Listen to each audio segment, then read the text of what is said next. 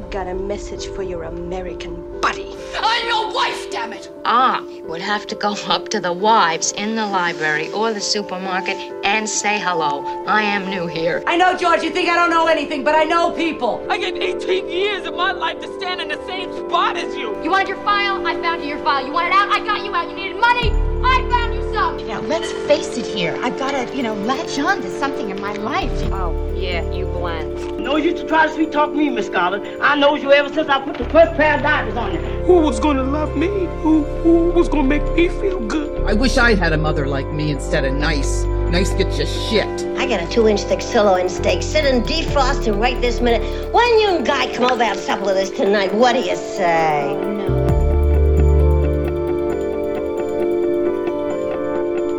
Hello and welcome to the very first episode of the Best Supporting Podcast, the only podcast dedicated to celebrating and dissecting the performances of our favorite Best Supporting actresses. My name is Nick Kochanov. And my name is Colin Drucker, and it's an honor just to be co-hosting. Oh my goodness, you almost stole my line. I was going to say something very similar. Wow. I was just going to say it's an honor just to be nominated, but you took it and you elevated it just like any Best Supporting Actress would do. Wow. Look at you. Took it to the next level. That is you found the thesis statement of the Best Supporting Actress for me. is the lady who comes in and just elevates things. Yes. And then leaves. We will get into it. Yeah. And then leaves. Yes. I mean, we are here. It's our very first episode. First of all, hello, everyone. Hello, listeners. Yeah. It's a dream come true. Let's just be dramatic about it. You're already giving your acceptance speech already. It's already started. I am Halle Berry just standing at the podium, open mouth sobbing. Of course. For Monsters Ball, obviously Best Actress. I know, don't come for me. I know. I know. Yeah, I was just about to police that. I know. I could feel it. I heard the sirens coming. But yes, indeed, this is finally an opportunity. And while we've done it in different times and in different ways and on different podcasts, it is a time to dedicate just to the category of the Best Supporting Actress. I mean, I just had to let that sink in for a moment, I know. too, because it feels like breathing. Yeah. Just talking about it. Honestly, it does. It's like, because I think to kind of build on what you were saying, it's like Colin and I have talked about this before. I've guested on his podcast, and we just had chats in general about, Oscar buzz and, award season. But, and we just joked about it, really. Like, maybe we'll do a podcast on that. And it was one of those moments where like, oh, well, or I kind of like that idea, but are you on? Should we do it? Yeah, right. Those. Yeah. Am I the only one who just immediately wants to start doing this? Oh, no. Great. I know. Awesome. Yeah. I mean, it's, in the details has been sort of like an informal celebration of Best Supporting Actresses. Yes. But then lots of Best Actresses and other moments. But I feel like this, just like the specificity of just talking about this category that isn't even just like the glitz and glamour of Best Actress. I feel like the prestige of Best Actress. It's like, what does it mean to win Best Supporting Actress? To do more with less is how I always see it. Yeah, I think so too. I mean, we already kind of dived into it a minute ago too, but it's like, I think first too, like to ask another question, to answer your question with a question, it's like, what is it about the Best Supporting Actress category that you were initially attracted to? Was it something that was kind of all your life, or was it just... Because for me it was. I felt like even as I started to watch a movie as a young gay, I was already looking for that Best Supporting Actress. I wanted her to present herself, and I just couldn't wait to see who it was and what she was going to give me. Totally. It's like I couldn't wait to see who the other woman in the room was and what she had to say. I think, to answer your question, ironically enough, I think the first Best Supporting Actress that really stood out to me, and this wasn't a winner, but it was a nominee, was ironically Shelley Winters in The Poseidon Adventure, which we talked about on the Very Bad Gay podcast. Yeah. Yes. I think, because I loved that movie when I was a kid, and I think that without even knowing it, because you're not that thinking that kind of meta way when you're 10 or whatever, but I just remember noticing that there were just moments where in this huge story, she was somehow standing out, not so much because she had such a large piece of the plot or so much dialogue, but because the way that she was approaching the role and the energy that she was putting into that role, and really like the vibration that she's playing that role at, just stands out every time she's on screen. And I think that set the standard for what to me is quintessential, is an actress who's playing at a different vibration so that you can't help but notice her when she shows up. Yeah, and it's not even like, I mean, that's the perfect example, of course. And I had not seen that movie at all. So to really, and we got, I mean, we like, how do I say this? We like wrung the rag dry with that, if that makes sense. Yes. Like, we really got stuff out of that movie that I didn't even suspect that I would. Even like after I watched it, we started breaking it down. So go listen to that, anyone. The episode of the No Good, Very Bad Gay podcast, my second podcast. This is both our third podcast. It's like getting a tattoo. You just can't stop. You just can't stop. I know. I was thinking, wow, 3 podcasts. Is this aggressive? And I was like, no. This is correct. It's just right. It's balanced. But yeah, that was really, I got way more out of that conversation and out of that movie from that conversation than I had ever picked up before. I think I've always been kind of so focused on, I think, the big sort of the grandeur of that movie, that the nuances, you could miss them. But I think Shelley Winters, Stella Stevens, like I just think these like those disaster movies from the 70s were great because they featured these like distinct, often character actresses, or just like, very specific energies, like, swimming through a half flooded set wearing a men's t-shirt and high heels. I mean, it's crazy. Yeah. It's bonkers. And I think you hit a really good point there too. I think that for me, like the best supporting actress is like, if you were to ask, I don't want to say a normal person, but someone who isn't like if I was to ask my brother, like, what does a best supporting actress mean? Or like my mom, I feel like they would say like the best friend, the sidekick, also good things. But like for me, it's kind of most of the time, I shouldn't say most of the time, but they're just more interesting than the lead characters sometimes. They can make you laugh. They are just as flawed. Yes, that sometimes might be the best friend too, but if they're like lucky enough for the role to allow it, it's the person that gives me like the full range of emotion, or like entertainment and talent, really all like in this perfect storm of strong women, really. I guess. Yeah. I mean, I think that's a big part of it, is that these roles are often the more interesting roles, where I guess often, the lead performance it's like, in some ways that character is like the control energy. It's like the energy that I don't know, that everything else kind of rebounds off of, and everything else kind of reflects back onto the central energy. And so everything else is kind of, it feels more vibrant because like we need to follow a more controlled energy. Does that make sense? Like, no, I get it. And even if like, say if it's a very serious movie, or in that woman provides some sort of relief, a reprieve from like whatever's going on, whether it's like comedic or just being like a dynamic performer too in her own right. I get that. Yeah, and I think that often also what comes with that is because it's a smaller role, that performance can be layered with more texture and more nuance that might almost feel like too much in a leading character's screen time. But because we're only seeing her for 20 minutes, 25 minutes, 40 minutes, whatever, it's not too much. But because when it is so limited, it's kind of like it's quality versus quantity, and you can just pack more into those moments. And I think that's really, like, to me, a more fascinating challenge is what she did in those 20 minutes, that I'm remembering her the same way I'm remembering, the lead actress who is in almost every scene. Yeah. It's definitely along the lines of keep them wanting more. It's something that, it's like in a musical when someone just comes out and just kills it and then leaves. It's like those are the more you remember those people more so sometimes even than the leads. Absolutely. I also feel like when someone gets nominated, especially for Best Supporting Actress, I know that there's lots of politics and it's not always about merit and performance, and it's a business, and I get all of that. Yeah. But I think if we can let all of that go briefly and just look at the fantasy of nominations, when I get so few greater thrills than going on like Wikipedia and just looking at all of the nominees and winners of every year and going into those rabbit holes, you know? Yeah, what is it about? Like, I keep going. Oh, well, just I was going to say that when I was looking through and there were certain ones that was like, oh, wow, I didn't know she got nominated for that. Oh, yes. I now see, like, a perfect example is Toni Collette in The Sixth Sense. Yes. It's a role you might forget she got nominated for, but then it's like, if you go back and watch it, or even if you don't, there's just this lens of like, wow, what was so good about her in that it was worthy of being nominated. And that's exciting, you know? The car scene, that's the one thing I remember from that movie. Honestly, like, I was kind of young.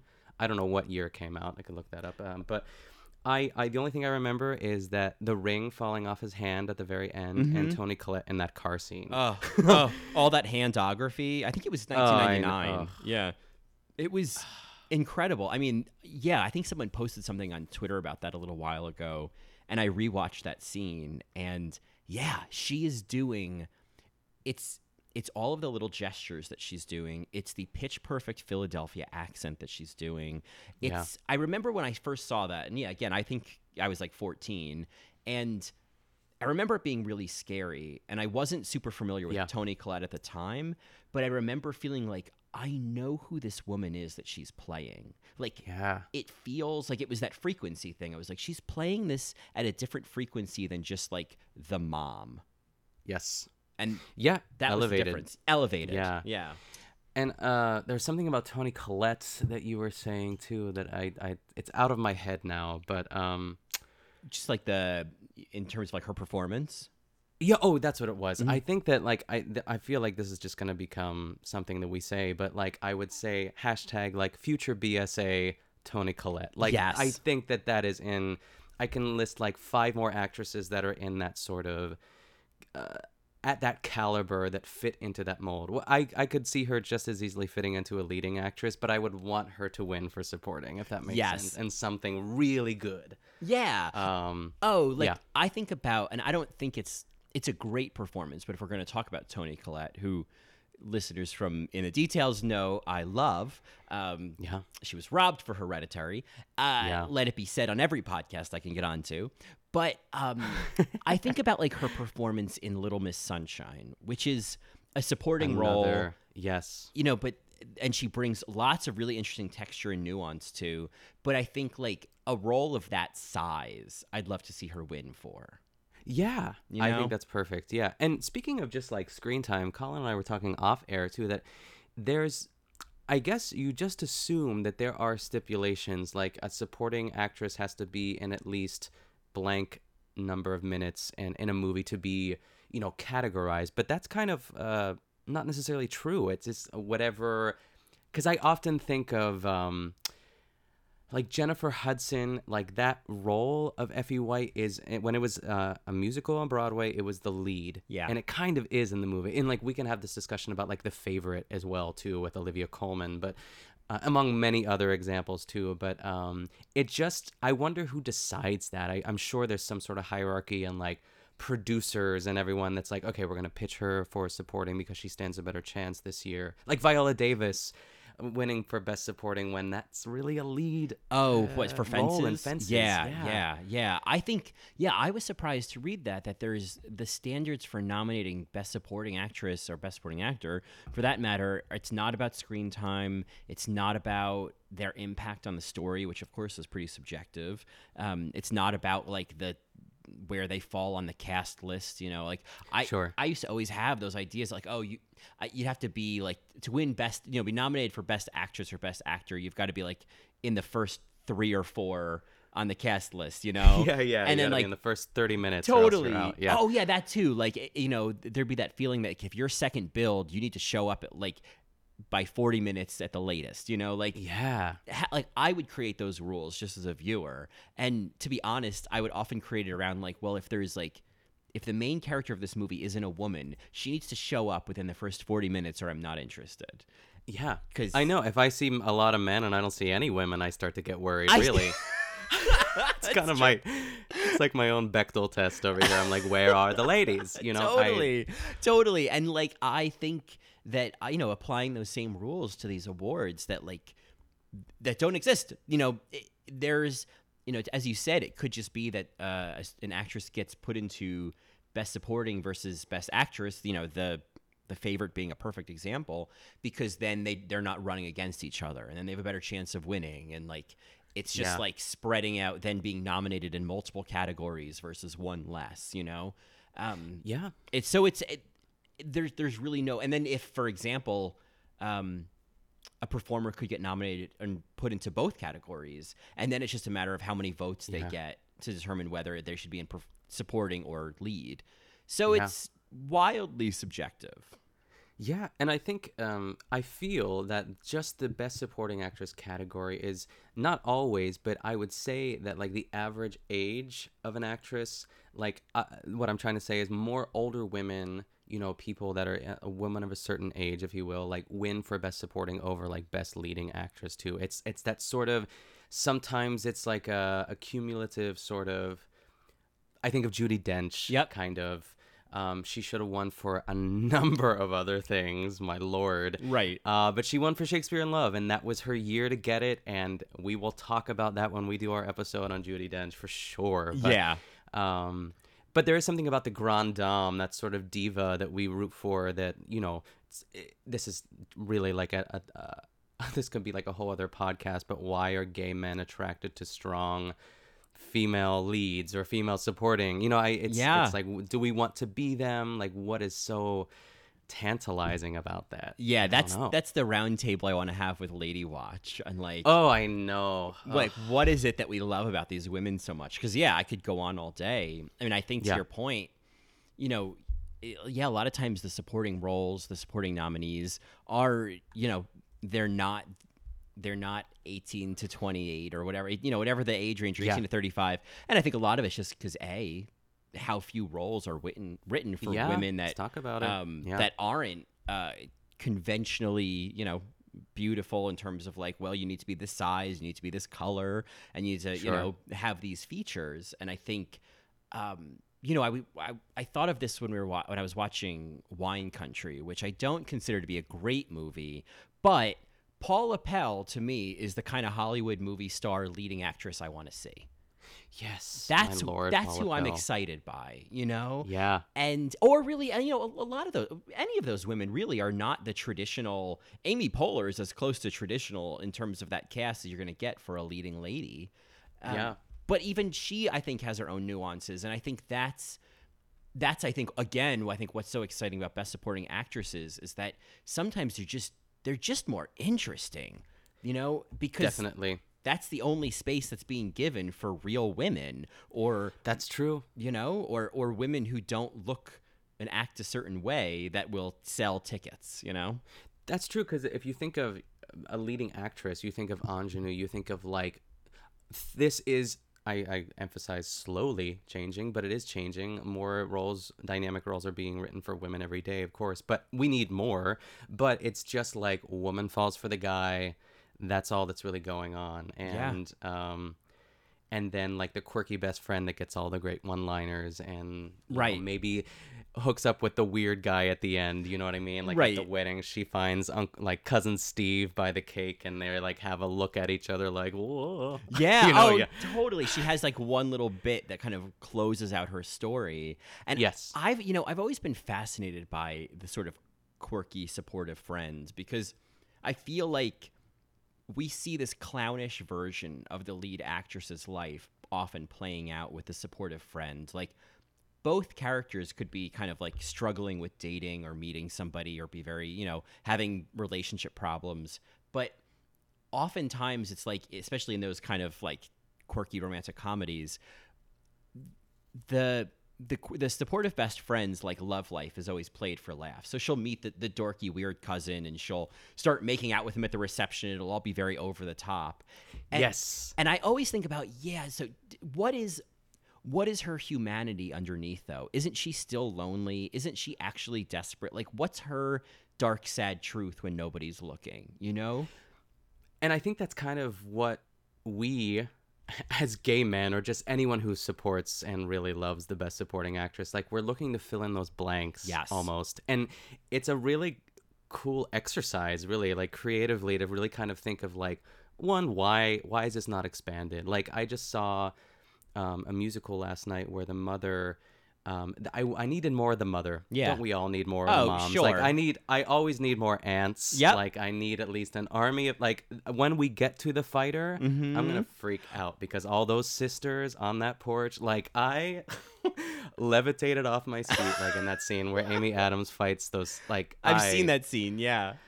Oh my God, I love it so much. But anyways, the humanity of it, and that's like where this whole sort of like, you're rooting for them, you're on their side almost immediately too. I think that's the sign of a good, we talk about likability as an actress, but also likability hopefully as a character and what's written for them too. Yeah, and I think, we had some examples we're going to dive into today, but I think one of the things I notice in these examples that we'll talk about is it's, and I queen out about this all the time and in the details, but it's these micro moments and these acting choices.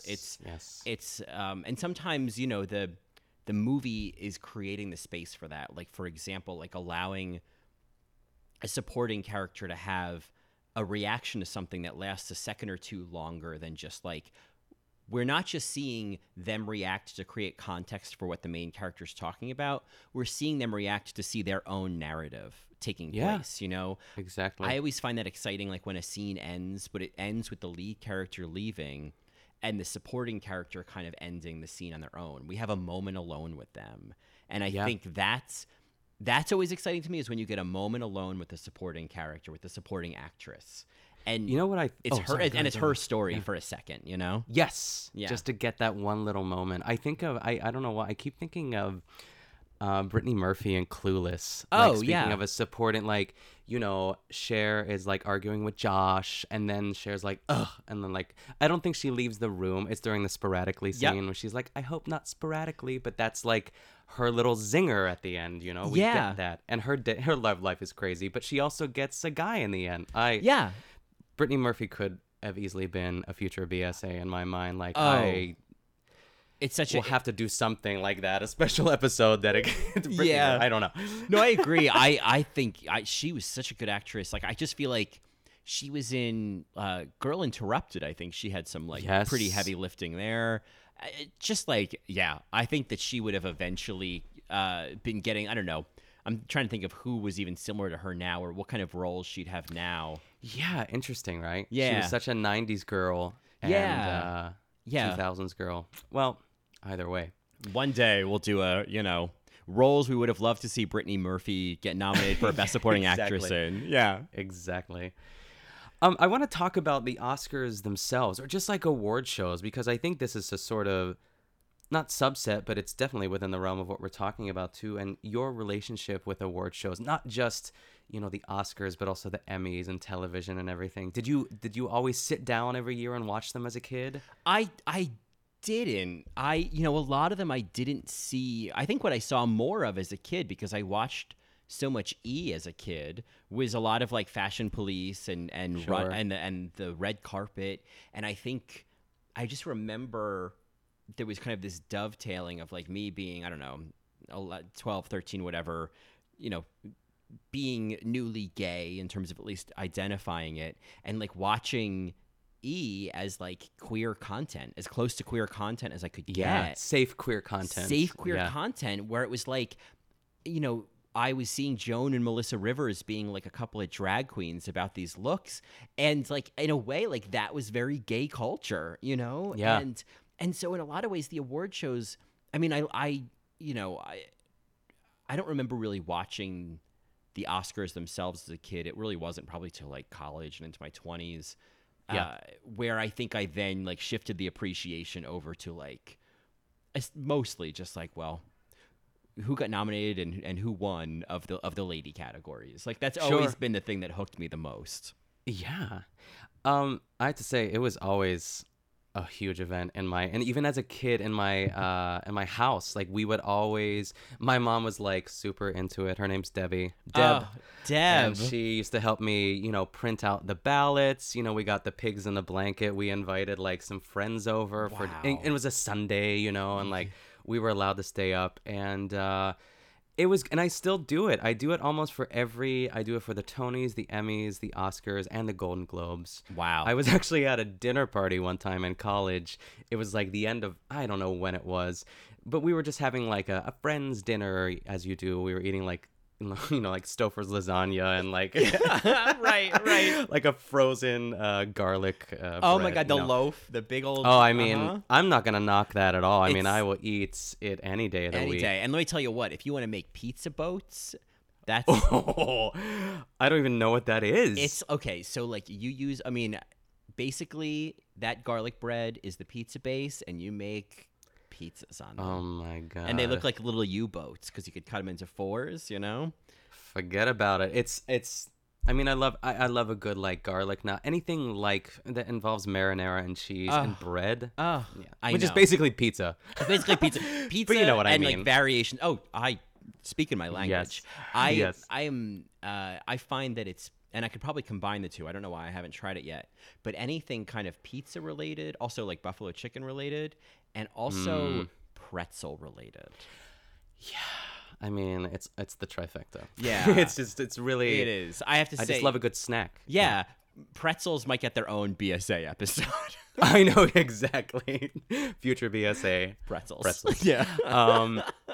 So I was at this dinner party, and it was a Sunday, and I forgot that the Golden Globes were on that night, and it like hit me, and I was like Sally Field, like I have to go right now. We have to go. I got up and just left. And my friends were like, they knew though. They knew me well enough. We were almost done with the meal anyway. Like I had missed a significant amount of the show. Yeah. And I just drove back. I raced back to my apartment and turned it on. And, wow. And they do Best Supporting Actress pretty early on in the awards. They do. I know. Ugh, yeah. I mean, and Golden Globes are a different breed, I'd say, altogether. But do you think? Do you think? Because I've always held this. Do you hold the Golden Globes to a lesser prestige in terms of achievement than an Oscar? Is that silver? It's an excellent question. You know? I mean, these are the things that keep me awake at night. This is because this is my thing too, to build on that and once again answer your question with another question. Do you think a Golden Globe outweighs an Emmy Award for television?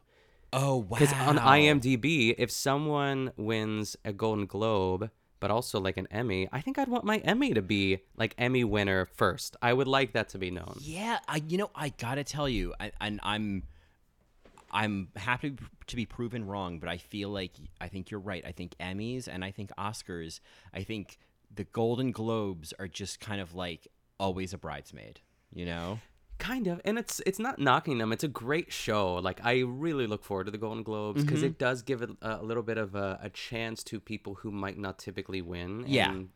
And that's great. You know, I think of like Gina Rodriguez for Jane the Virgin and Rachel Bloom for Crazy Ex-Girlfriend. Like those are great shows, and I want them to be nominated for Emmys, and they never are, which is silly. Maybe Gina Rodriguez was. I think she may have been. She may have been. Yeah, but I know what you mean. It's like you often with the Golden Globes and the Oscars, like you'll see a lot of familiar names, and that's changing too, of course. But like, I often think with the Golden Globes, like, oh, okay, here's a chance to kind of see somebody who, you know, might not get highlighted otherwise, as you said.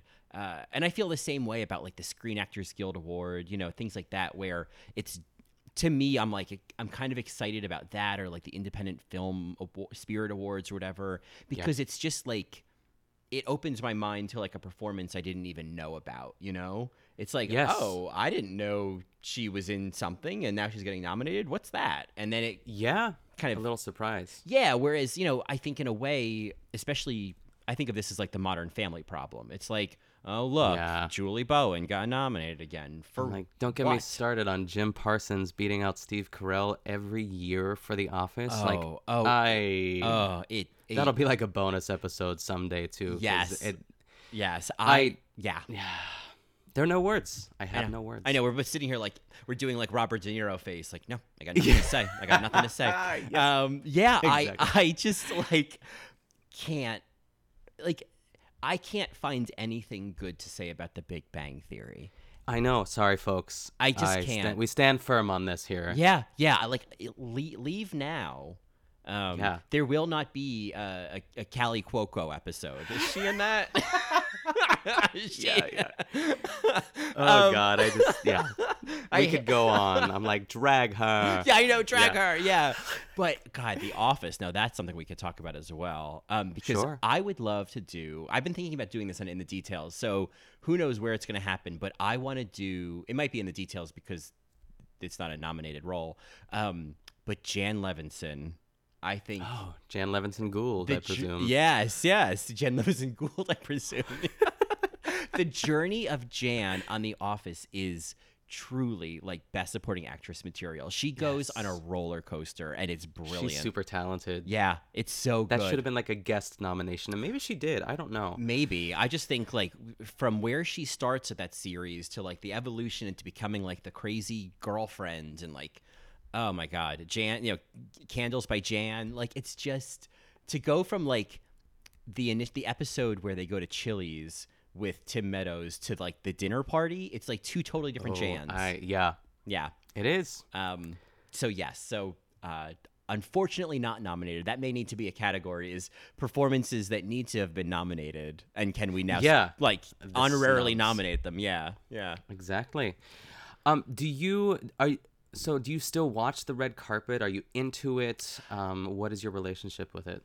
That's the funny thing is I've now flipped where I don't watch the red carpet at all. Mm-hmm. I think it gives me anxiety because if you flub on the... Go off. Yes, exactly. I hope you're going where I think you're going. Well, definitely, like, if somebody has, like, a bad look, I just think, oh, God, like, you're going to, like, there's Twitter, there's Facebook, there's Instagram, there's so many channels for you to get dragged. Like, it's such... There's no escaping it. And, like, for that, I just can't, like, I can't know that onslaught is coming, you know? Yeah. Like, I don't know. There's just something about bad runway looks or just, like, the risk of it failing that just makes my heart pound. Yeah, I go back and forth because to add to that, my anxiety and, like, sort of adding another word, cringe worthiness of it all is the interviews, the awkward interviews on the red carpet. It's, like, so entertaining, and also like I want to die every time I watch them. Like Julia Arancic, yes, she's actually not bad. I will give her some credit, but it's like these. If you watch it like on ABC as opposed to E, and they just get these like kids off the street that don't know how to do it, and they're just drowning. Like I really only trust Ryan Seacrest. Like that's the only person that I really want to see. I think. I agree. I know that it is. Abominable small talk. It's like it's terrible. It's like they're not prepared at all. They're like, so hey, oh my God. So are you just having so much fun tonight? It's like and the women just.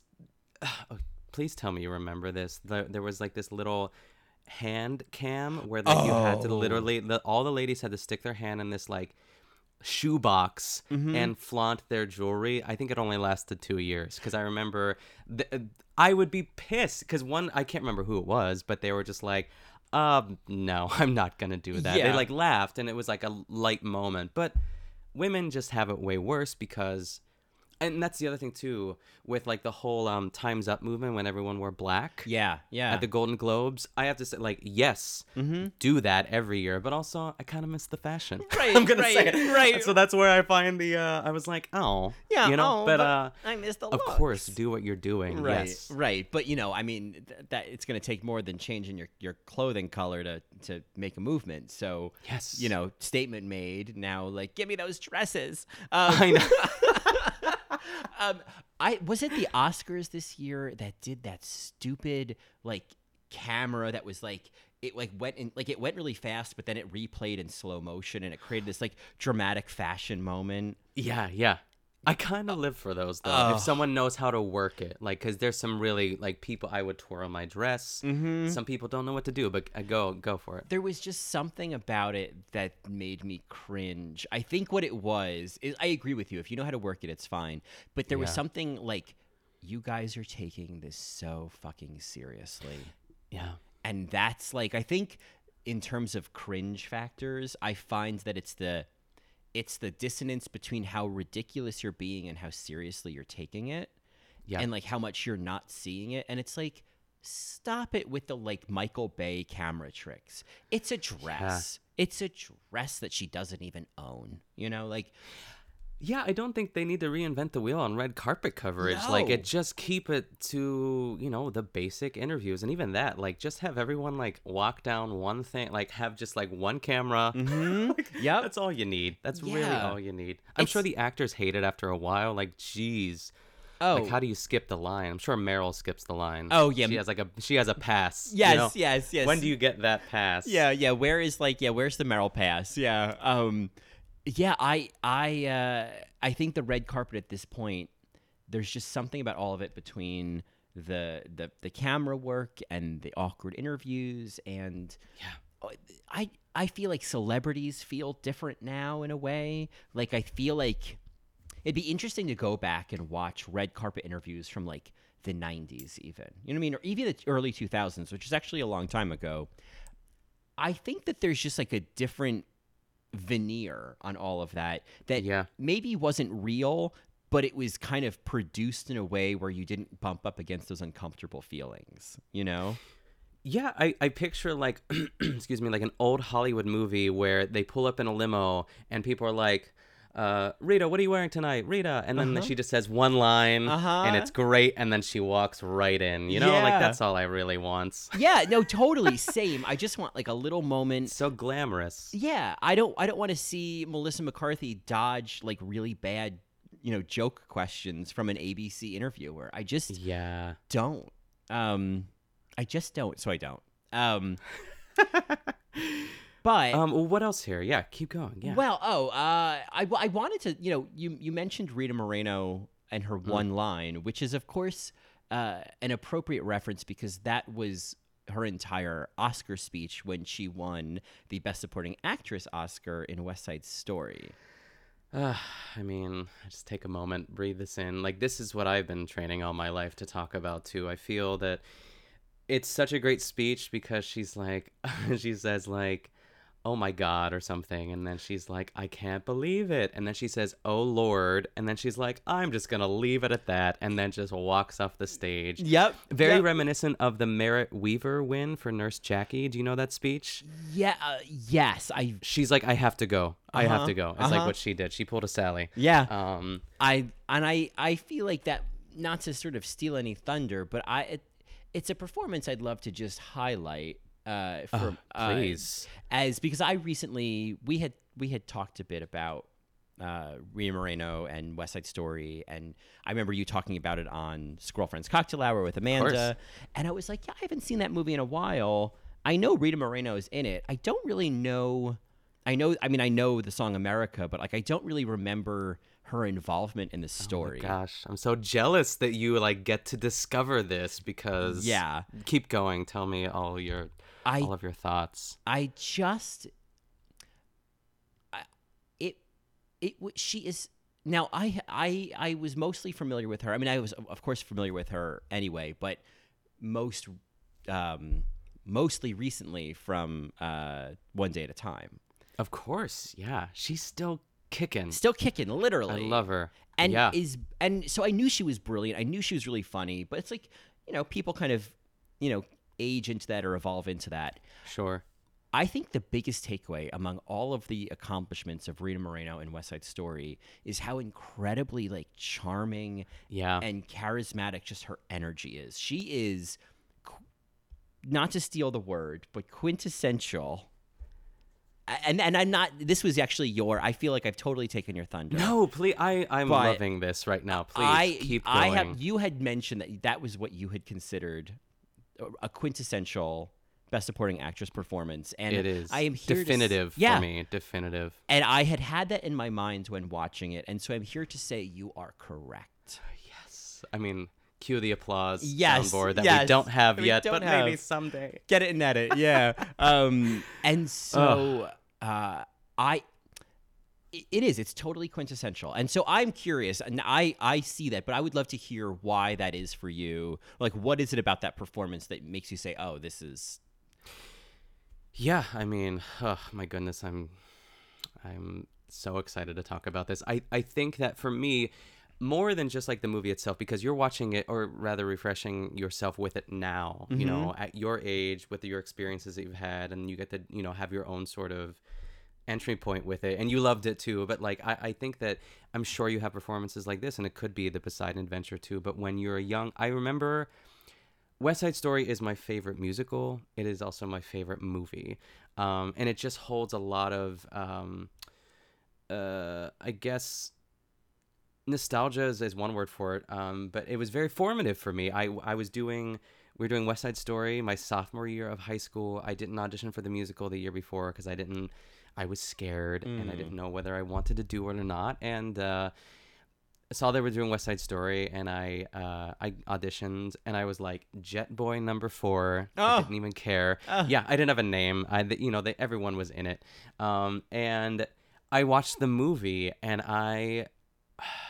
the only other time I've really had this visceral of a reaction to like a BSA, really a Best Supporting Actress, is, and not even a nominee, but like I was watching Stockard Channing in Grease. Like I was like, who is this bitch? Yeah, yes. I was, and I don't know how familiar you are with Grease, but like I just remember I was really attached to her. But in the same way, going back to Rita, she, for many reasons, and what you've already kind of said, she was charming, she was sure of herself, she was strong, she was vulnerable, she made you laugh, she made you cry, she could sing, she can dance, and it was this perfect package of everything that I wanted to see. Like I didn't care about Maria. Maria was just like, Maria who? Yeah. I just met a girl named Anita. Yeah.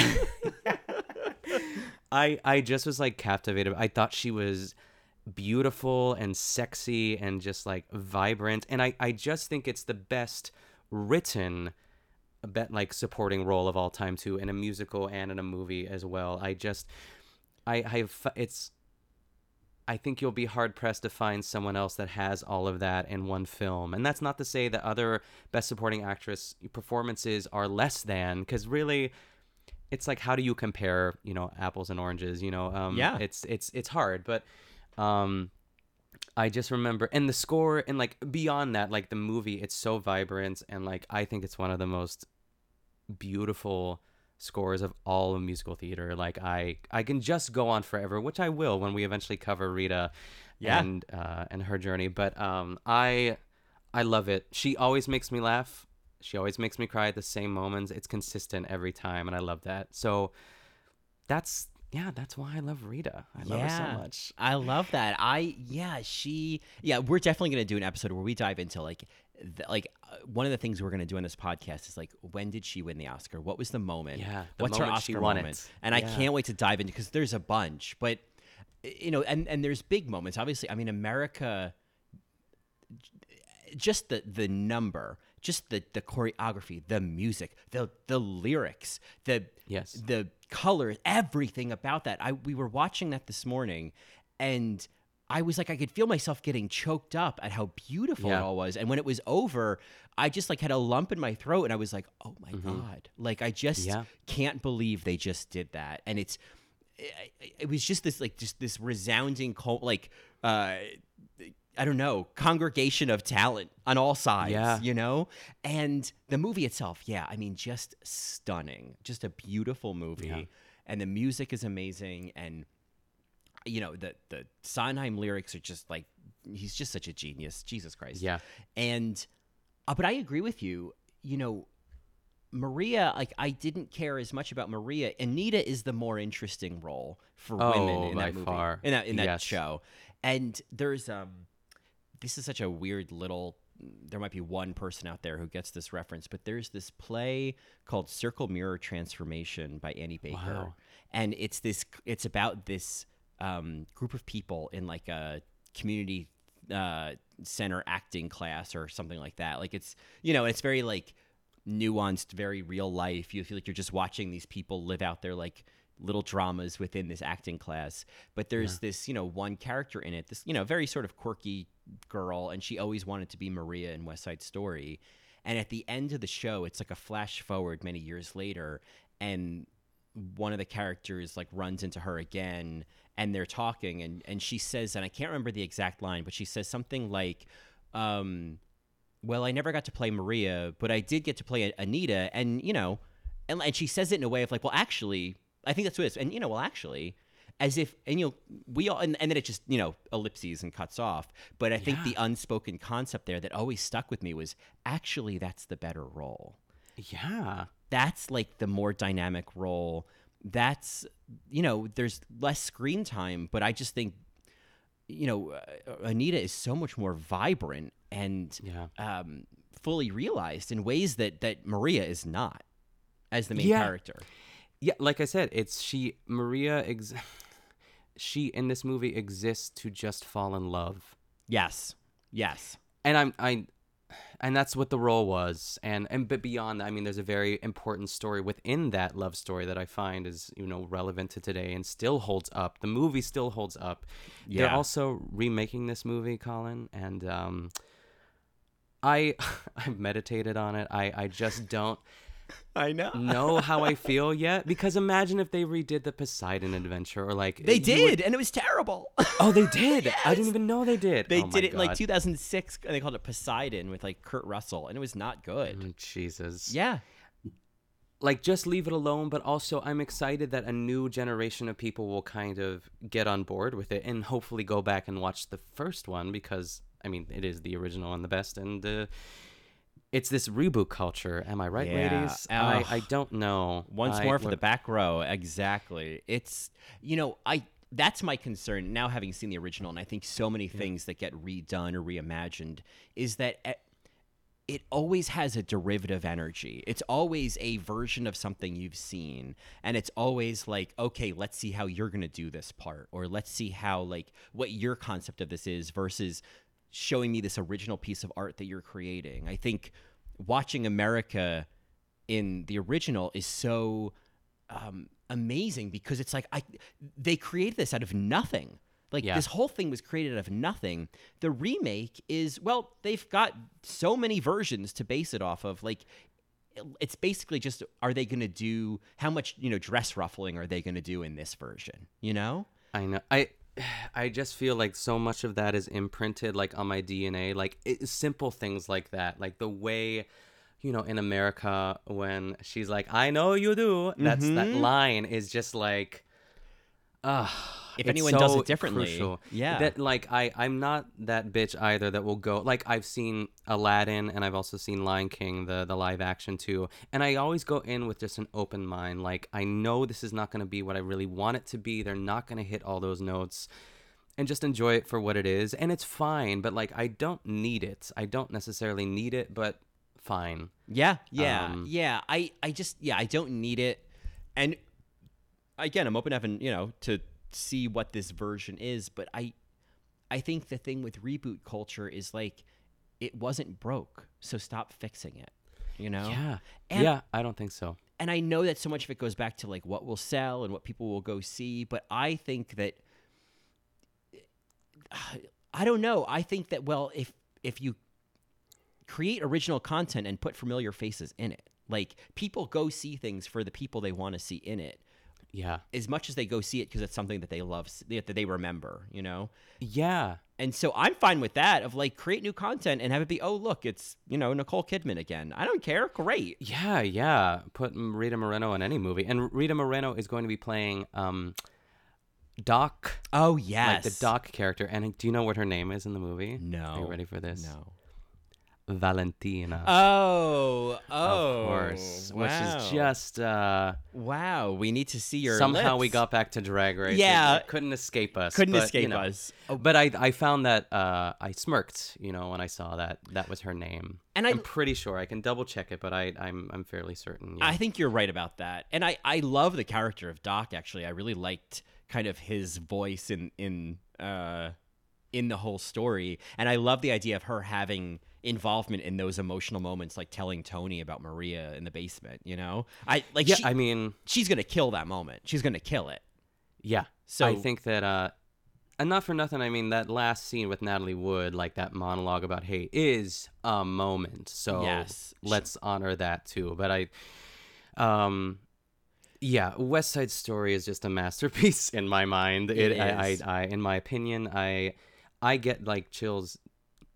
So, like, even the dance at the gym sequence, like, when I think, honestly, the moment I knew I was gay is when I saw during Mambo, when the Jets go to the right, the Sharks go to the left, and then all of the Shark girls turn around in that line, and they're like, bum, bum, bum, bum, ba-dun, dun, dun, dun, dun, dun. I was like, what? Oh, I know. Yeah. It's like a note only gays can hear, you know? Yeah, it Totally. I'm like, whistle tone. It's Gay a whistle tones. Yeah, it's a gay Yeah, whistle tone. Like, I answered the call, like, that night. I Yes. was like, all right, it's here. I'm on board. I have never recovered from it. No, I know. There's those moments. And I actually think that I feel like in some ways the capsizing scene in the Poseidon Adventure was like that for me. Even though it's much darker, it was the mix of like of melodrama and sound. I don't know if there's music in that scene, but just like colors and acting and screaming and chaos. There was so much going on, so much drama and like melodrama, and that kind of melodrama that gays love and can like and that works. You know, like gays I think are, and I'm generalizing, but we gays, you and I think are good, you know, this type of gay. I think that we hone our skills at finding the melodrama that like still reads, that still works. Yes. There's melodrama that doesn't work. You know, soap opera acting. It doesn't work. Yeah, it doesn't. It doesn't. No. But like, you know, I guess like the classic example is Faye Dunaway in Mommy Dearest, where it's like melodrama that you want more of. And yeah, it's you're laughing at it. It's dare I say camp? But is it camp? But it's a camp. But is it camp? God.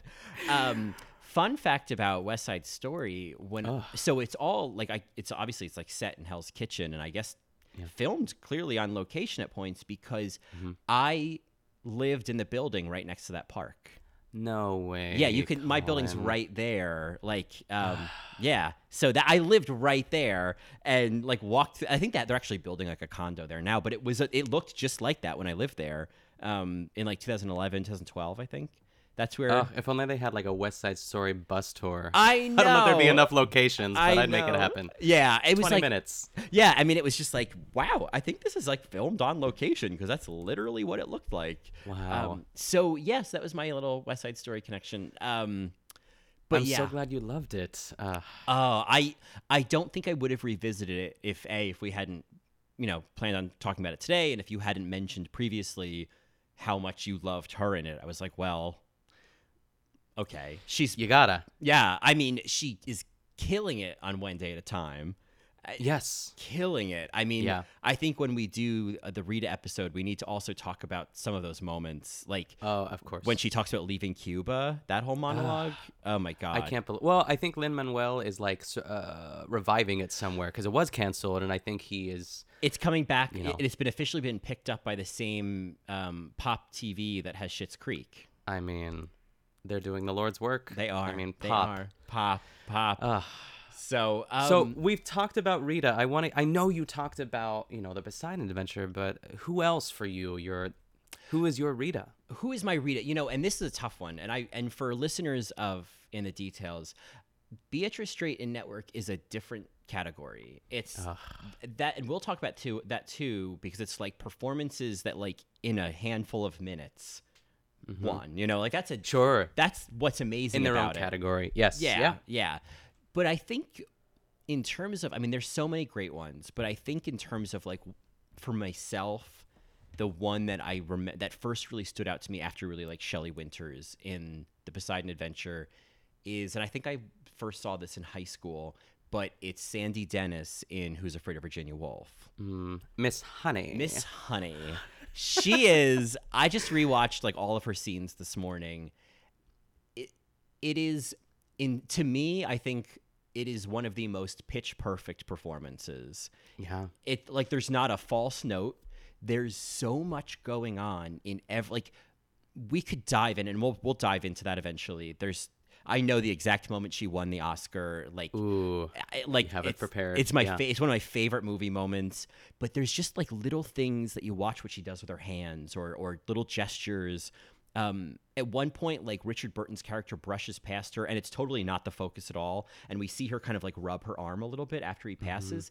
None of that is directed. None of that is focused on. She's just adding context and texture. It's just genius. And like, I remember seeing that, and that movie is a powerhouse movie. It's an investment of time and emotion and everything. And it's the perfect, like, sort of, I'm in the same position. I've only seen it 1.5 times, I feel, that movie. Yeah. So I would love to go back, because I did it for the Bad Gay Pod, but I was watching it with more of I'm taking notes as I'm doing this. So I would love to just, like, let that wash over me. Yeah. And just kind of watch and sit down. So looking forward to that, for sure. It's like, I've seen that movie so many times, and you get new stuff out of it every time. Elizabeth Taylor, especially, there's the monologue towards the end, you know, about the son. And, you know, and she has this part where, you know, of course she won the Best Actress Oscar. And she says, I just remember her always saying, through all this hopeless darkness, our son, like, that's like the end of the monologue. Yeah. And it's just these perfect notes. Again, like, she's watching it again. That was the one thing I took away, is Elizabeth Taylor is, I can't think of a good enough word for how good she is. Yeah, tour de force seems too small. It's too small. It seems too, yeah. It's a legendary performance. Like, I think in terms of cinema, in terms of American cinema, in terms of Hollywood, I think as specific as that, she is giving a legendary performance. And but then, because of that, so there's Elizabeth Taylor, there's Richard Burton. They're both, like, just titans in this movie. I can't think of another word that could really cover how great they are. And then there's George Segal, who is, you know, he is like such a looker. Oh my when God. he was younger. Oh I love my it. God. Yeah. Yes. So hot. And he is working so hard to rebound off of everything happening. He is very much like our entryway into this chaos. Yeah, it's kind of a thankless role, but he still has to participate for us to kind of be... Yeah. To see the story through his eyes, too, kind of. Yeah, it really is. But he does a great job. He was nominated. They were all nominated, but Elizabeth Taylor and Sandy Dennis won. The ladies. But the fact that there's so much powerful acting. Sandy Dennis has the least amount of screen time. She's often running away to throw up. I know, yeah. Yeah. Which is some great like the throw up acting, like that is like... I think with her, too, is that she is so natural and so real that it almost doesn't even seem like she's working hard, but she is. Yeah. But it's also effortless at the same time, too. It's such a studied performance. Yeah. Oh, my God. It's so... And Sandy Dennis is, like... whatever school of acting she comes from. I don't know if it's like what's his name, Strasberg or Stanislavski or whatever. But I think she might come from that like method acting world. And so there's actresses like her or Geraldine Page or Ruth Gordon, who we'll talk about in a second, where you can tell they're, and we'll eventually talk about all of them on this podcast. But I think a lot of what they have in common is, when you're watching them perform, you can feel all this inner life happening underneath the surface. And yes, and it's expressed in like little gestures and little ways that they look and little kind of self-interruptions or strange intonations, or like they sort of like stress certain words in a sentence that people don't normally stress in their pronunciation. And it's just as telling this specific story that I can watch it all day. And she's doing a perfect example of this in Virginia Woolf, where every moment she's on screen, there's 3 or 4 things happening at once. It's just incredible. And I, you know, Johnny and I talk about this on All Right, Mary. You know, there'll be little moments with an actress or even an actor sometimes, but mostly an actress, where it's like, no one told her to do that. You know, like, yes. Yeah. My like quintessential example of that is Eileen Brennan in Clue.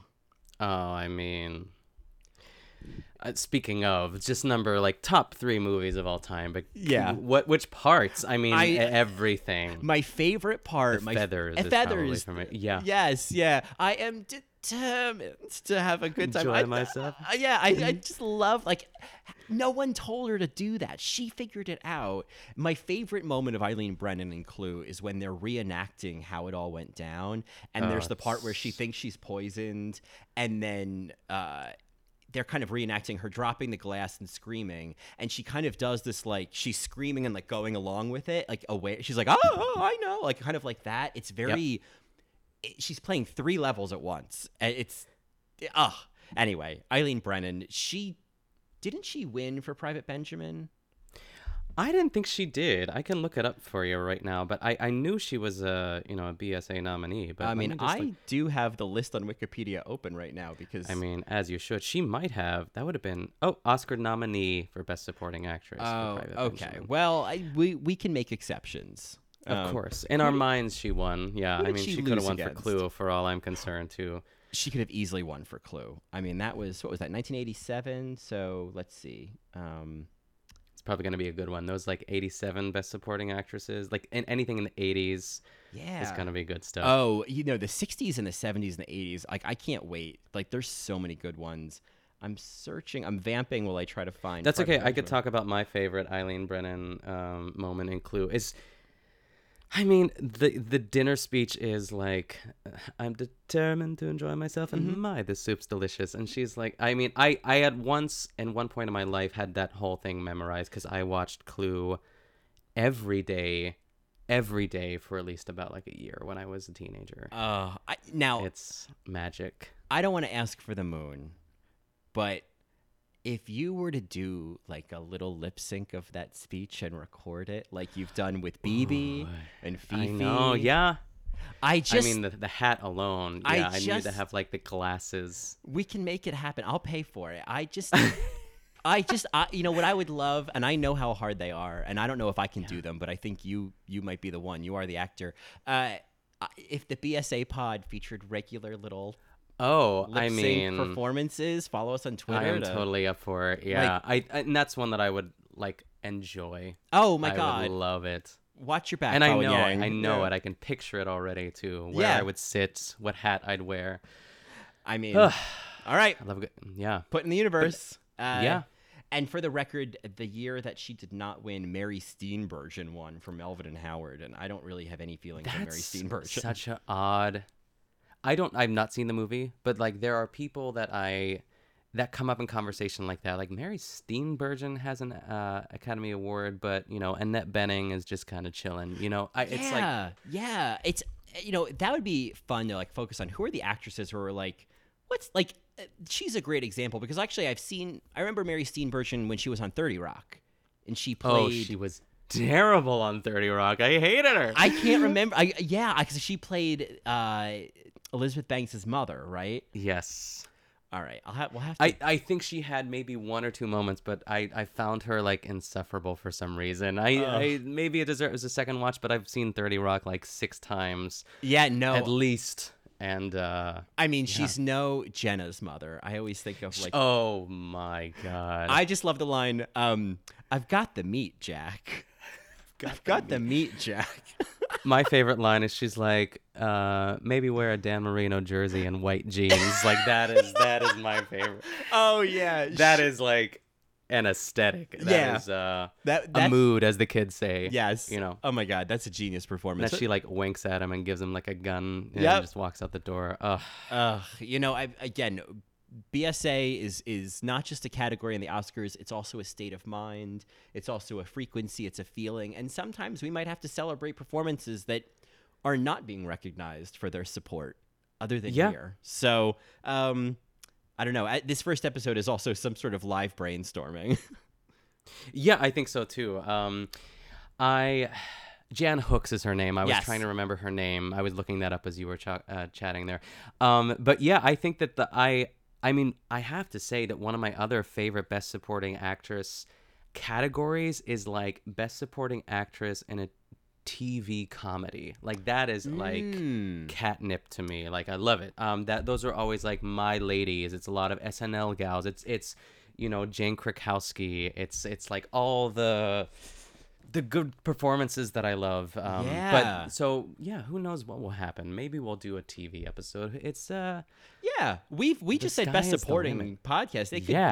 It could be anything, But I agree. I find that like especially now, TV is like we would be remiss to be excluding television in our celebration of Best Supporting Actresses because let's just say her name, Ann Dowd, is on television. You took the words right out of my mouth, Colin. Like, I mean, I'm today, about to start watching The Handmaid's Tale.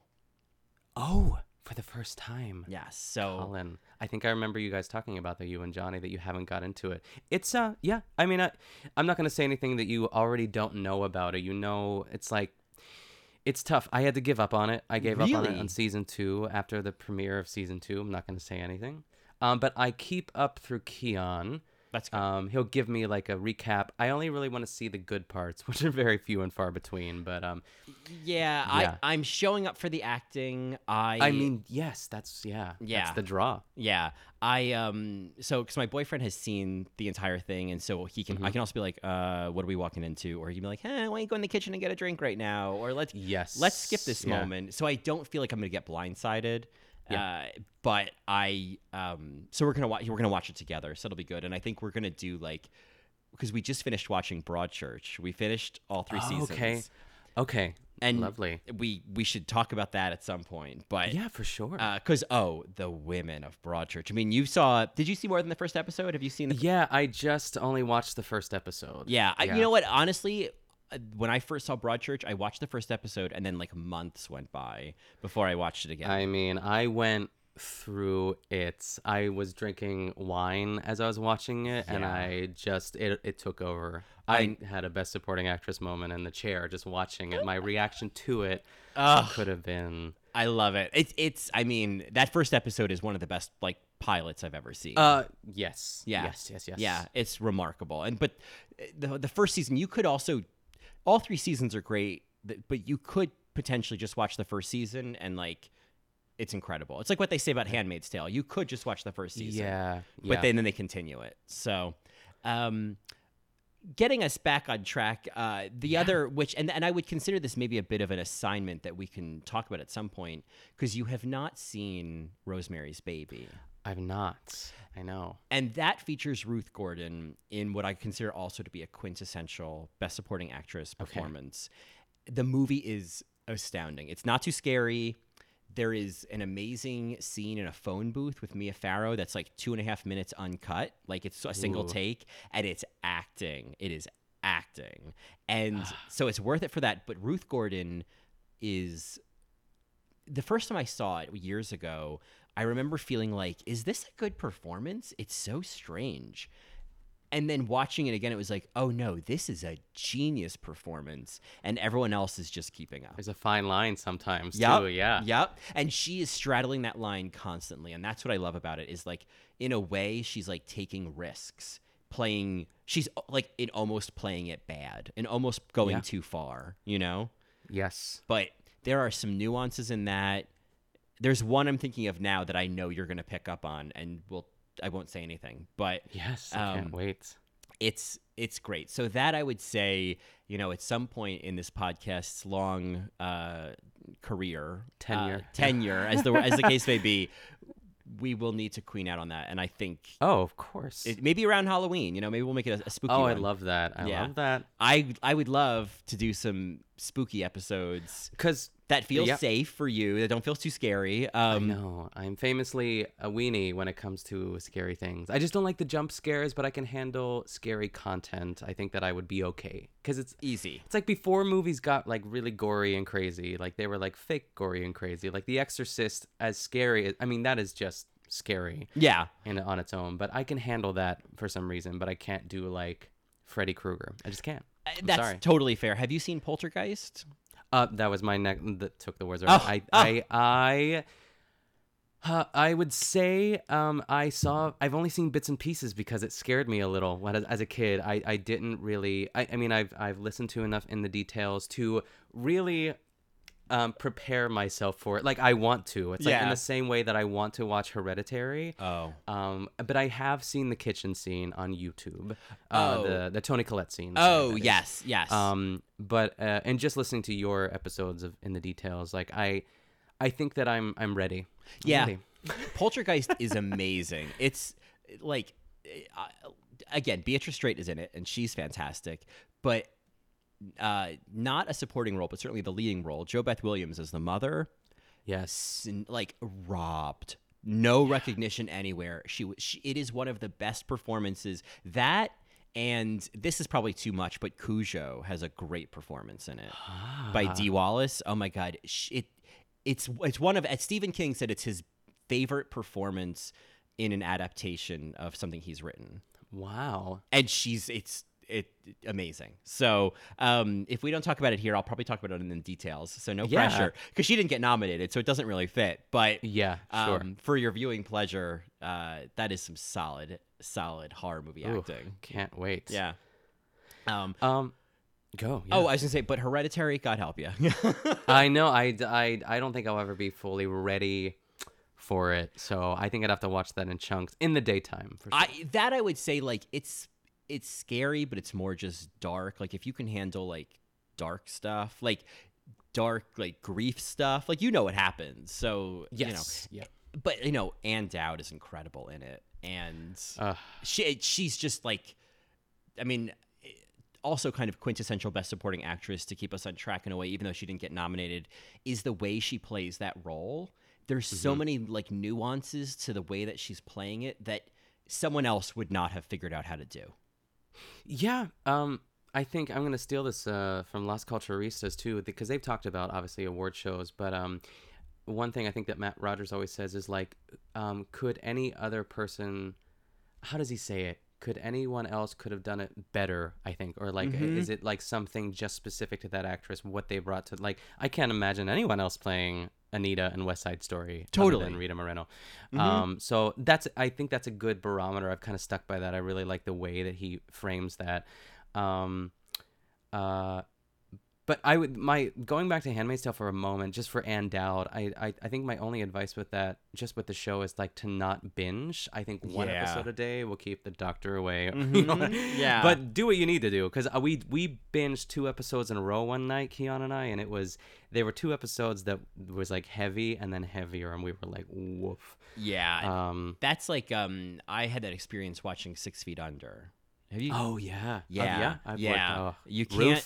Oh my God, Frances Conroy, future BSA, get her. Yeah, get her. And I think she's been nominated or has won. Yes, she hasn't won, which is crazy. She hasn't. Wow. Yeah. That's someone I'd love. She is giving a phenomenal performance in that. But that's a show that 1 to 2 episodes a night at most. You can't go on a binge.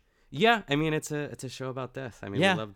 Yeah. She won. Oh, Colin, she's a Golden Globe winner. Oh, so well, that's not so great. It's best of, it's sort of like Bridesmaid. It's crazy to me. Yeah. She was nominated a lot. I think she was nominated 4 times for 6 Feet Under. But wow, no, a Golden Globe is great. I'm so glad she got recognized. It's such a good performance. Yeah. Oh my. Well, I mean. I'm almost like, could I ask for more? I've gotten to talk about Best Supporting Actresses for more than I've ever gotten to talk about them at one solid clip. I know. It just feels right. It just feels right. Now, one of the things we've talked about doing on this podcast, beyond all of this queening out, is in our own perceptions and lives, what our current BSA of the week is in our own life. Who is... Whether it be a performance, whether it be a thing, whether it be a food, what's playing at that frequency in your life right now? I'll go first, because this is going to open up a can of worms here, and I have a confession that I lied to you, Colin, a couple minutes ago. I watched all of season 1 of Broadchurch. And let me tell you the journey that I went on. Because when you said, like, you're still watching Broadchurch, I didn't want to. No, I didn't want to give it all away. I wanted to hold it in, because I have been dying to text you about it, but I was like, no, save it for the pod. Wow, an actress, Best Supporting Actress on a podcast. Nick Kachanov. I nominate myself, and I accept this award on, Olivia Colman's behalf. Yeah, right. Okay, so for anyone who hasn't listened to Colin's, and you touched upon Broadchurch, like, I would gladly come on and guest as just a full Broadchurch episode, which I'm not going to make this, but I want to hit the highlights here. I talked about watching the pilot. You had suggested it, and I had a couple other friends in the past like suggested as well. I've heard of the show. I didn't know it was on Netflix, which is awesome, because that's just convenience is like, if I have to go searching for something, it's hard. Yeah, totally. But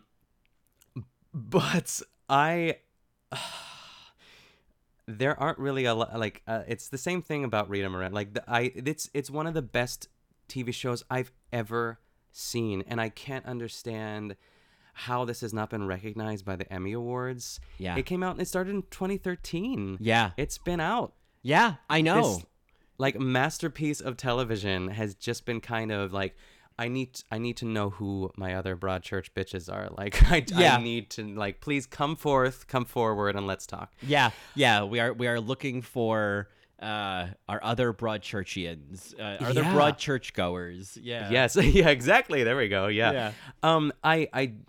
Oh man, it's like, where to begin? I've been looking forward to this conversation all week, and now I'm just a mess because I can't organize my thoughts. But I mean, Olivia Colman in general too, and the pilot, and then like the very last episode, and of course every other episode is just. Colin and I were joking.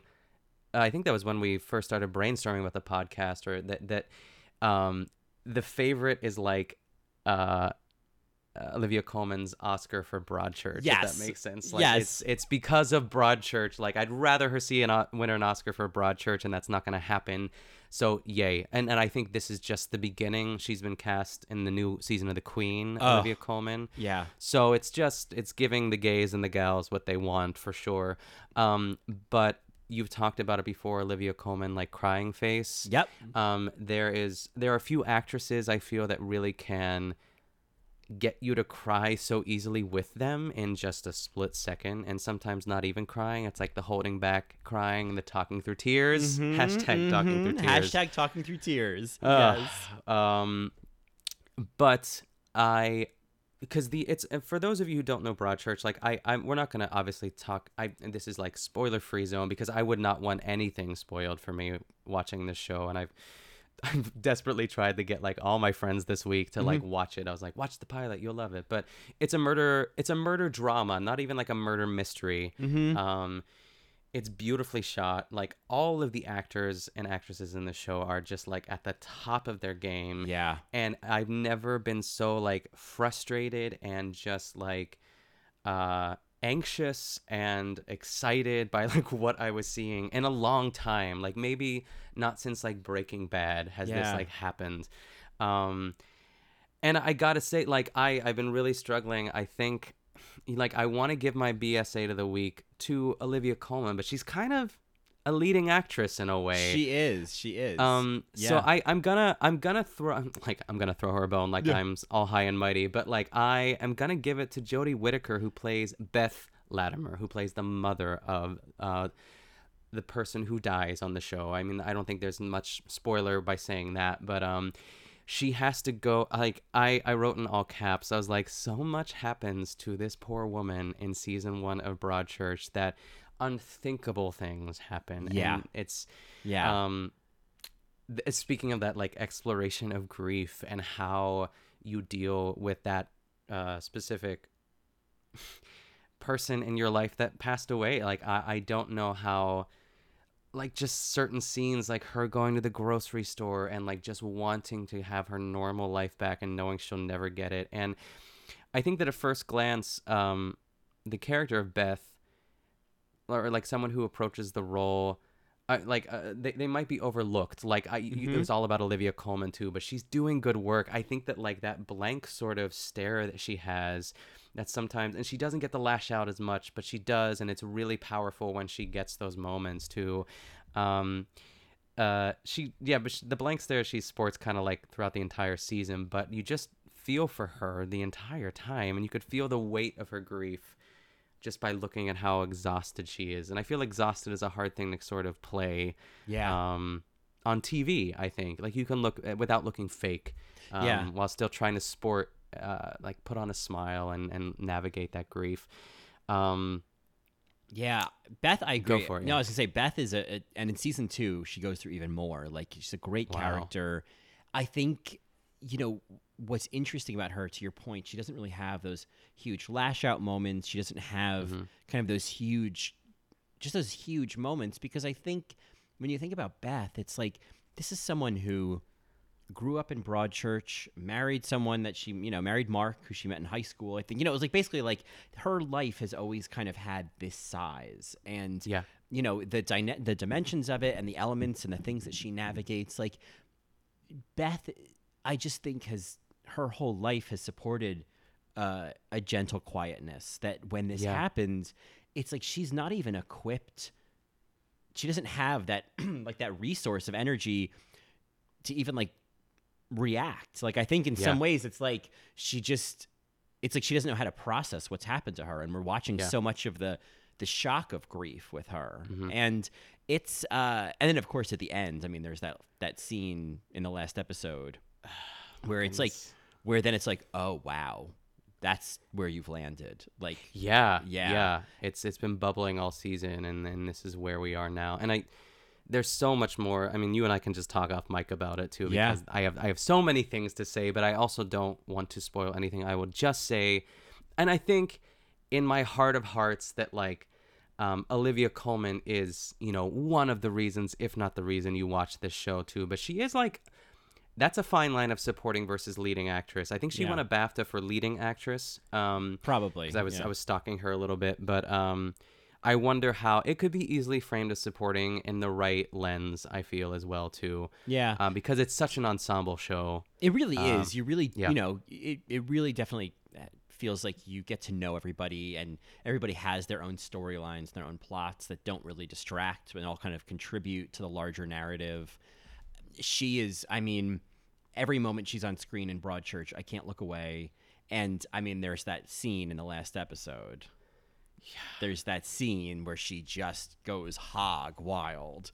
Yeah. And that to me is like, yes, that's on par with Toni Collette in Hereditary. Yes. Like, wow, you went to a 27. You went as far as you could go, and you just left it all in the scene. And I have a lot of respect for that. And, you know, season 2 and 3 are totally worth watching. Season 2, I definitely will, of course. It's great. Season 3 goes in a somewhat different direction, but is still connected. I also really love Mark Latimer, and he's incredible. And in seasons 2 and 3, the emotional complexity that he plays is just. I so rarely notice male actors, the way I notice him. So, it's a great show. It's such a great show. It's a perfect show. I really, really like it is.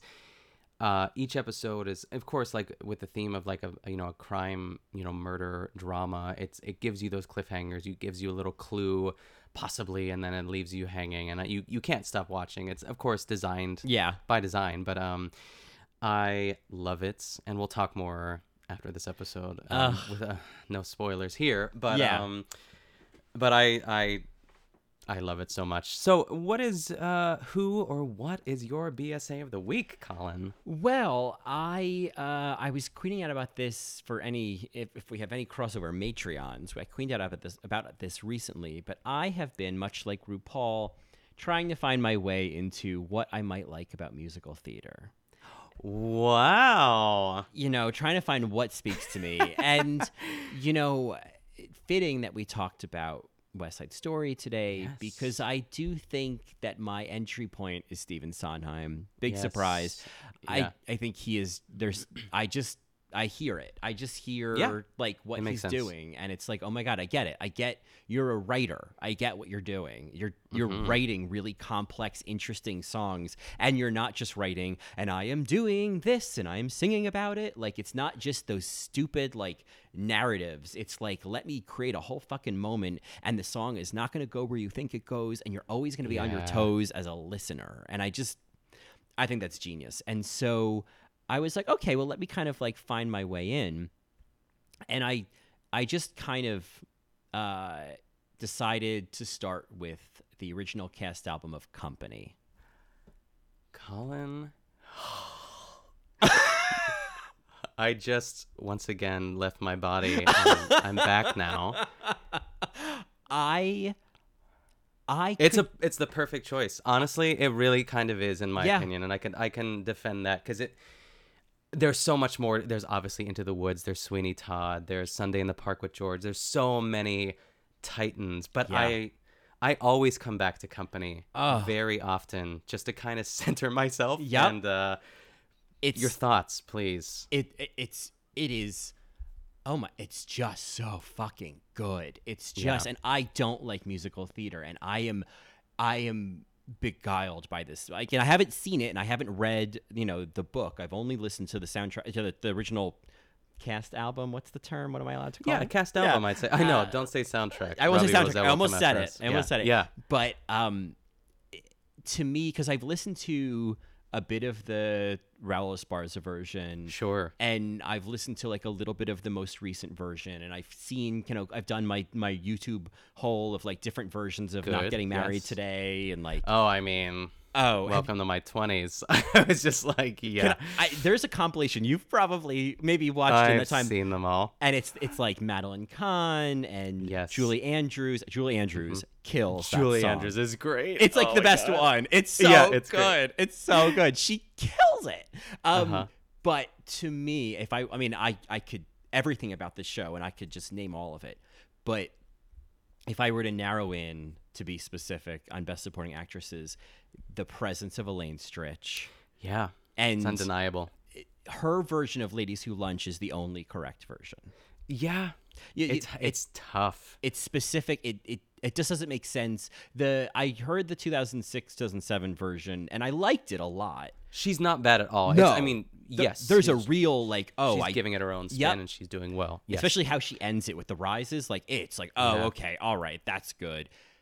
I heard Patty's version, and I was like, well, I appreciate the acrobatics, but the emotions aren't there. Like the meaning of this song is gone because you're just laponing, Yeah.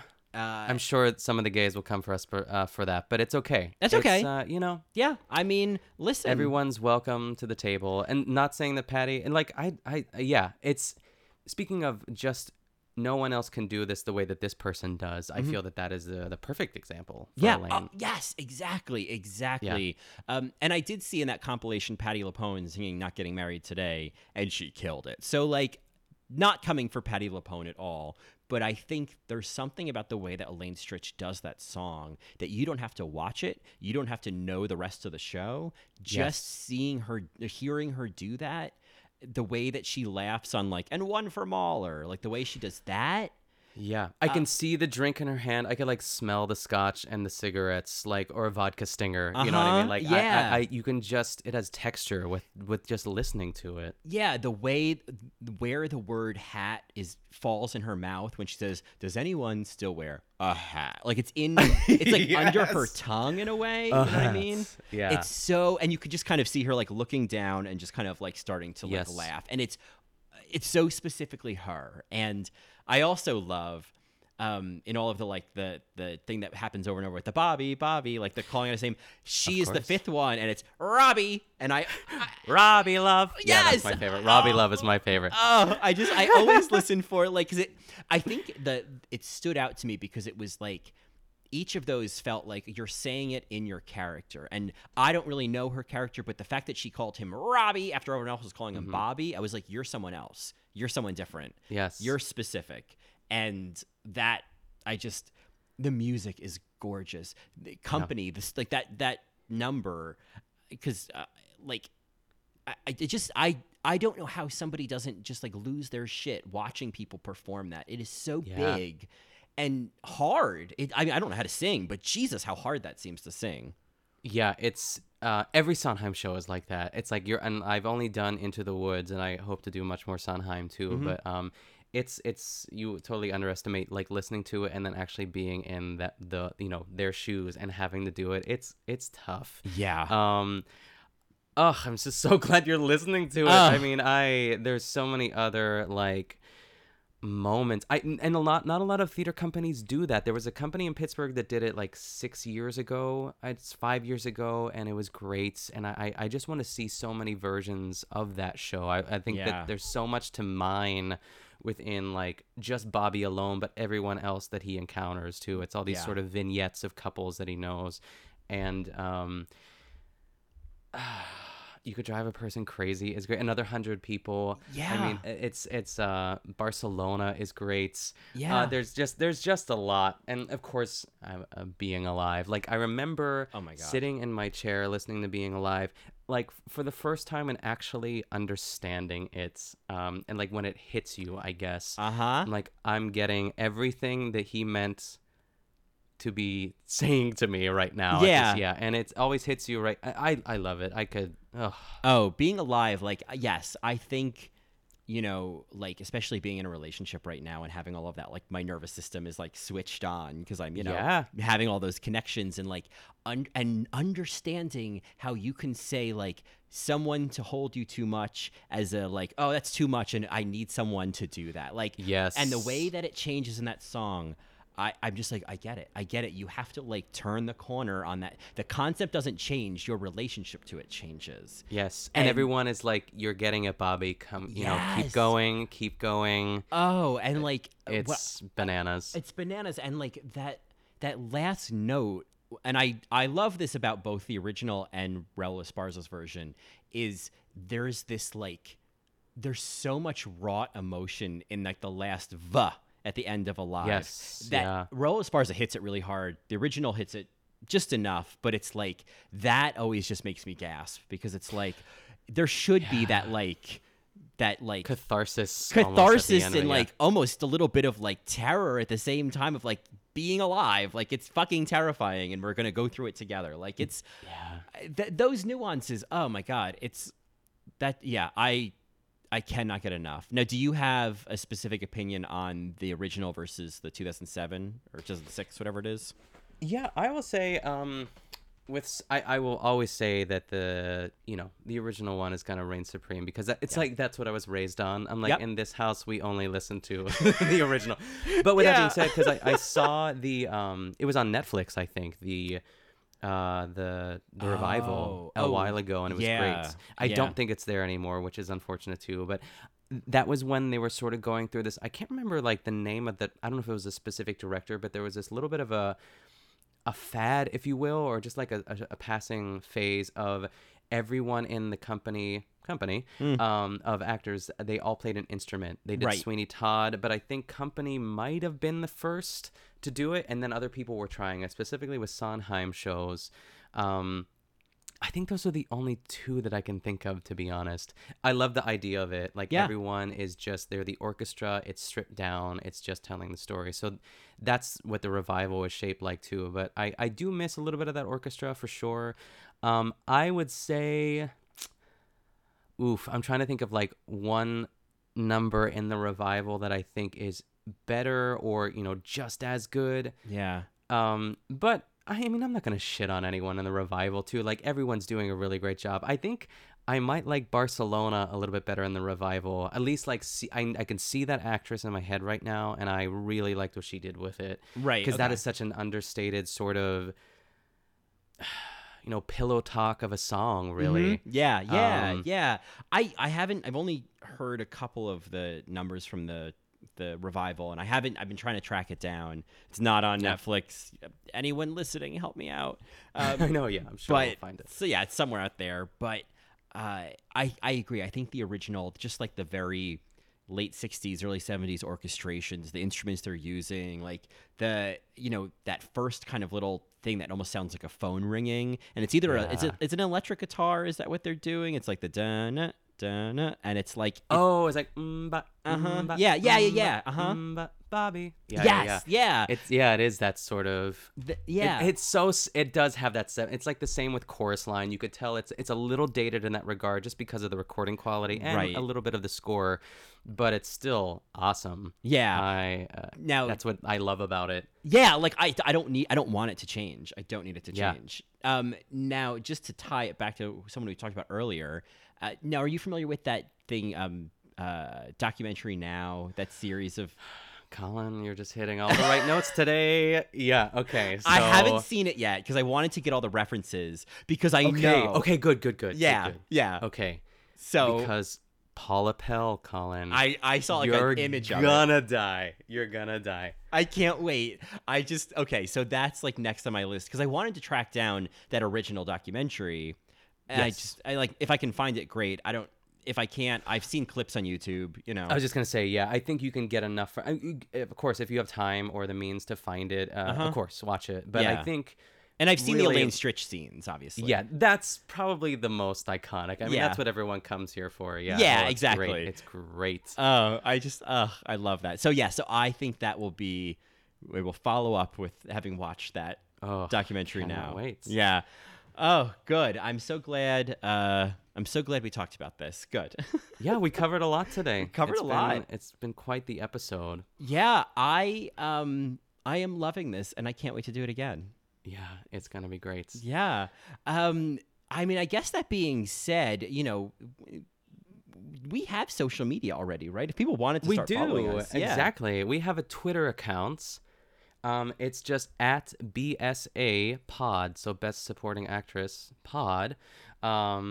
So we did have to put the A in it for the Twitter account, just to kind of, I didn't want to do BS Pod because that would denote that we're, you know, I don't want to be suggestive. No. I love BSA Pod. I love it. Yes, exactly. So follow us on Twitter. It's up and running. You can also follow each of us individually. Colin, where can we find you on social media? Goodness. Well, you can, of course, find me on Twitter at Colin Drucker, or you could follow me talking about drag queens, etc. at All Right Mary, or you could hear me on All Right Mary, or on In the Details, a celebration of nuance, or on Instagram at Colin Drucker _. I think that's everything. Yeah, I was gonna say, you're recently back onto the Insta. I am. I'm trying to do more of it. It's mostly cat pictures, but I don't think anyone's complaining. I was just gonna say, sign us up. Yeah. Lovely. You can also find me on Twitter and Instagram at Nick Kochanov, and you can also listen to Squirrel Friends Cocktail Hour every week, where we've evolved from Drag Race into pop culture. We talk about what we're listening to and watching that week, and it's a ton of fun. Of course, with none other than Miss Amanda Kaczynski. Yeah. Best supporting actress, Amanda Kaczynski. Extraordinaire. Yes, exactly. Really. Truly. And then my other podcast, which is called The No Good, Very Bad Gay, which I feel like if The No Good, Very Bad Gay and like In the Details had a baby, this is like, you know, the sort of offspring of that in some way. I think that it all sort of was leading up to this. Yeah, I think that's a good point. I do think this is like the brainchild and the you know, heart child of In the Details and Very Bad Gay. So yeah. It's been lovely. It has been. Yeah, so I think that it sounds like we're being played off, Colin. I no. think it might be time to go. Oh, well. Who should we thank? Who do we thank? Oh, real quick? oh my gosh. Thank you to my agent, to Beatrice Straight for all of your inspiration, to Rita, to Ann Dowd, to the list Ruth goes Gordon, on and on. to Sandy Dennis, to you know, to all of the Best Supporting Actresses, past and present and future. They're gonna shut our mic off. Hurry! We love you. We love you. Thank you and good night.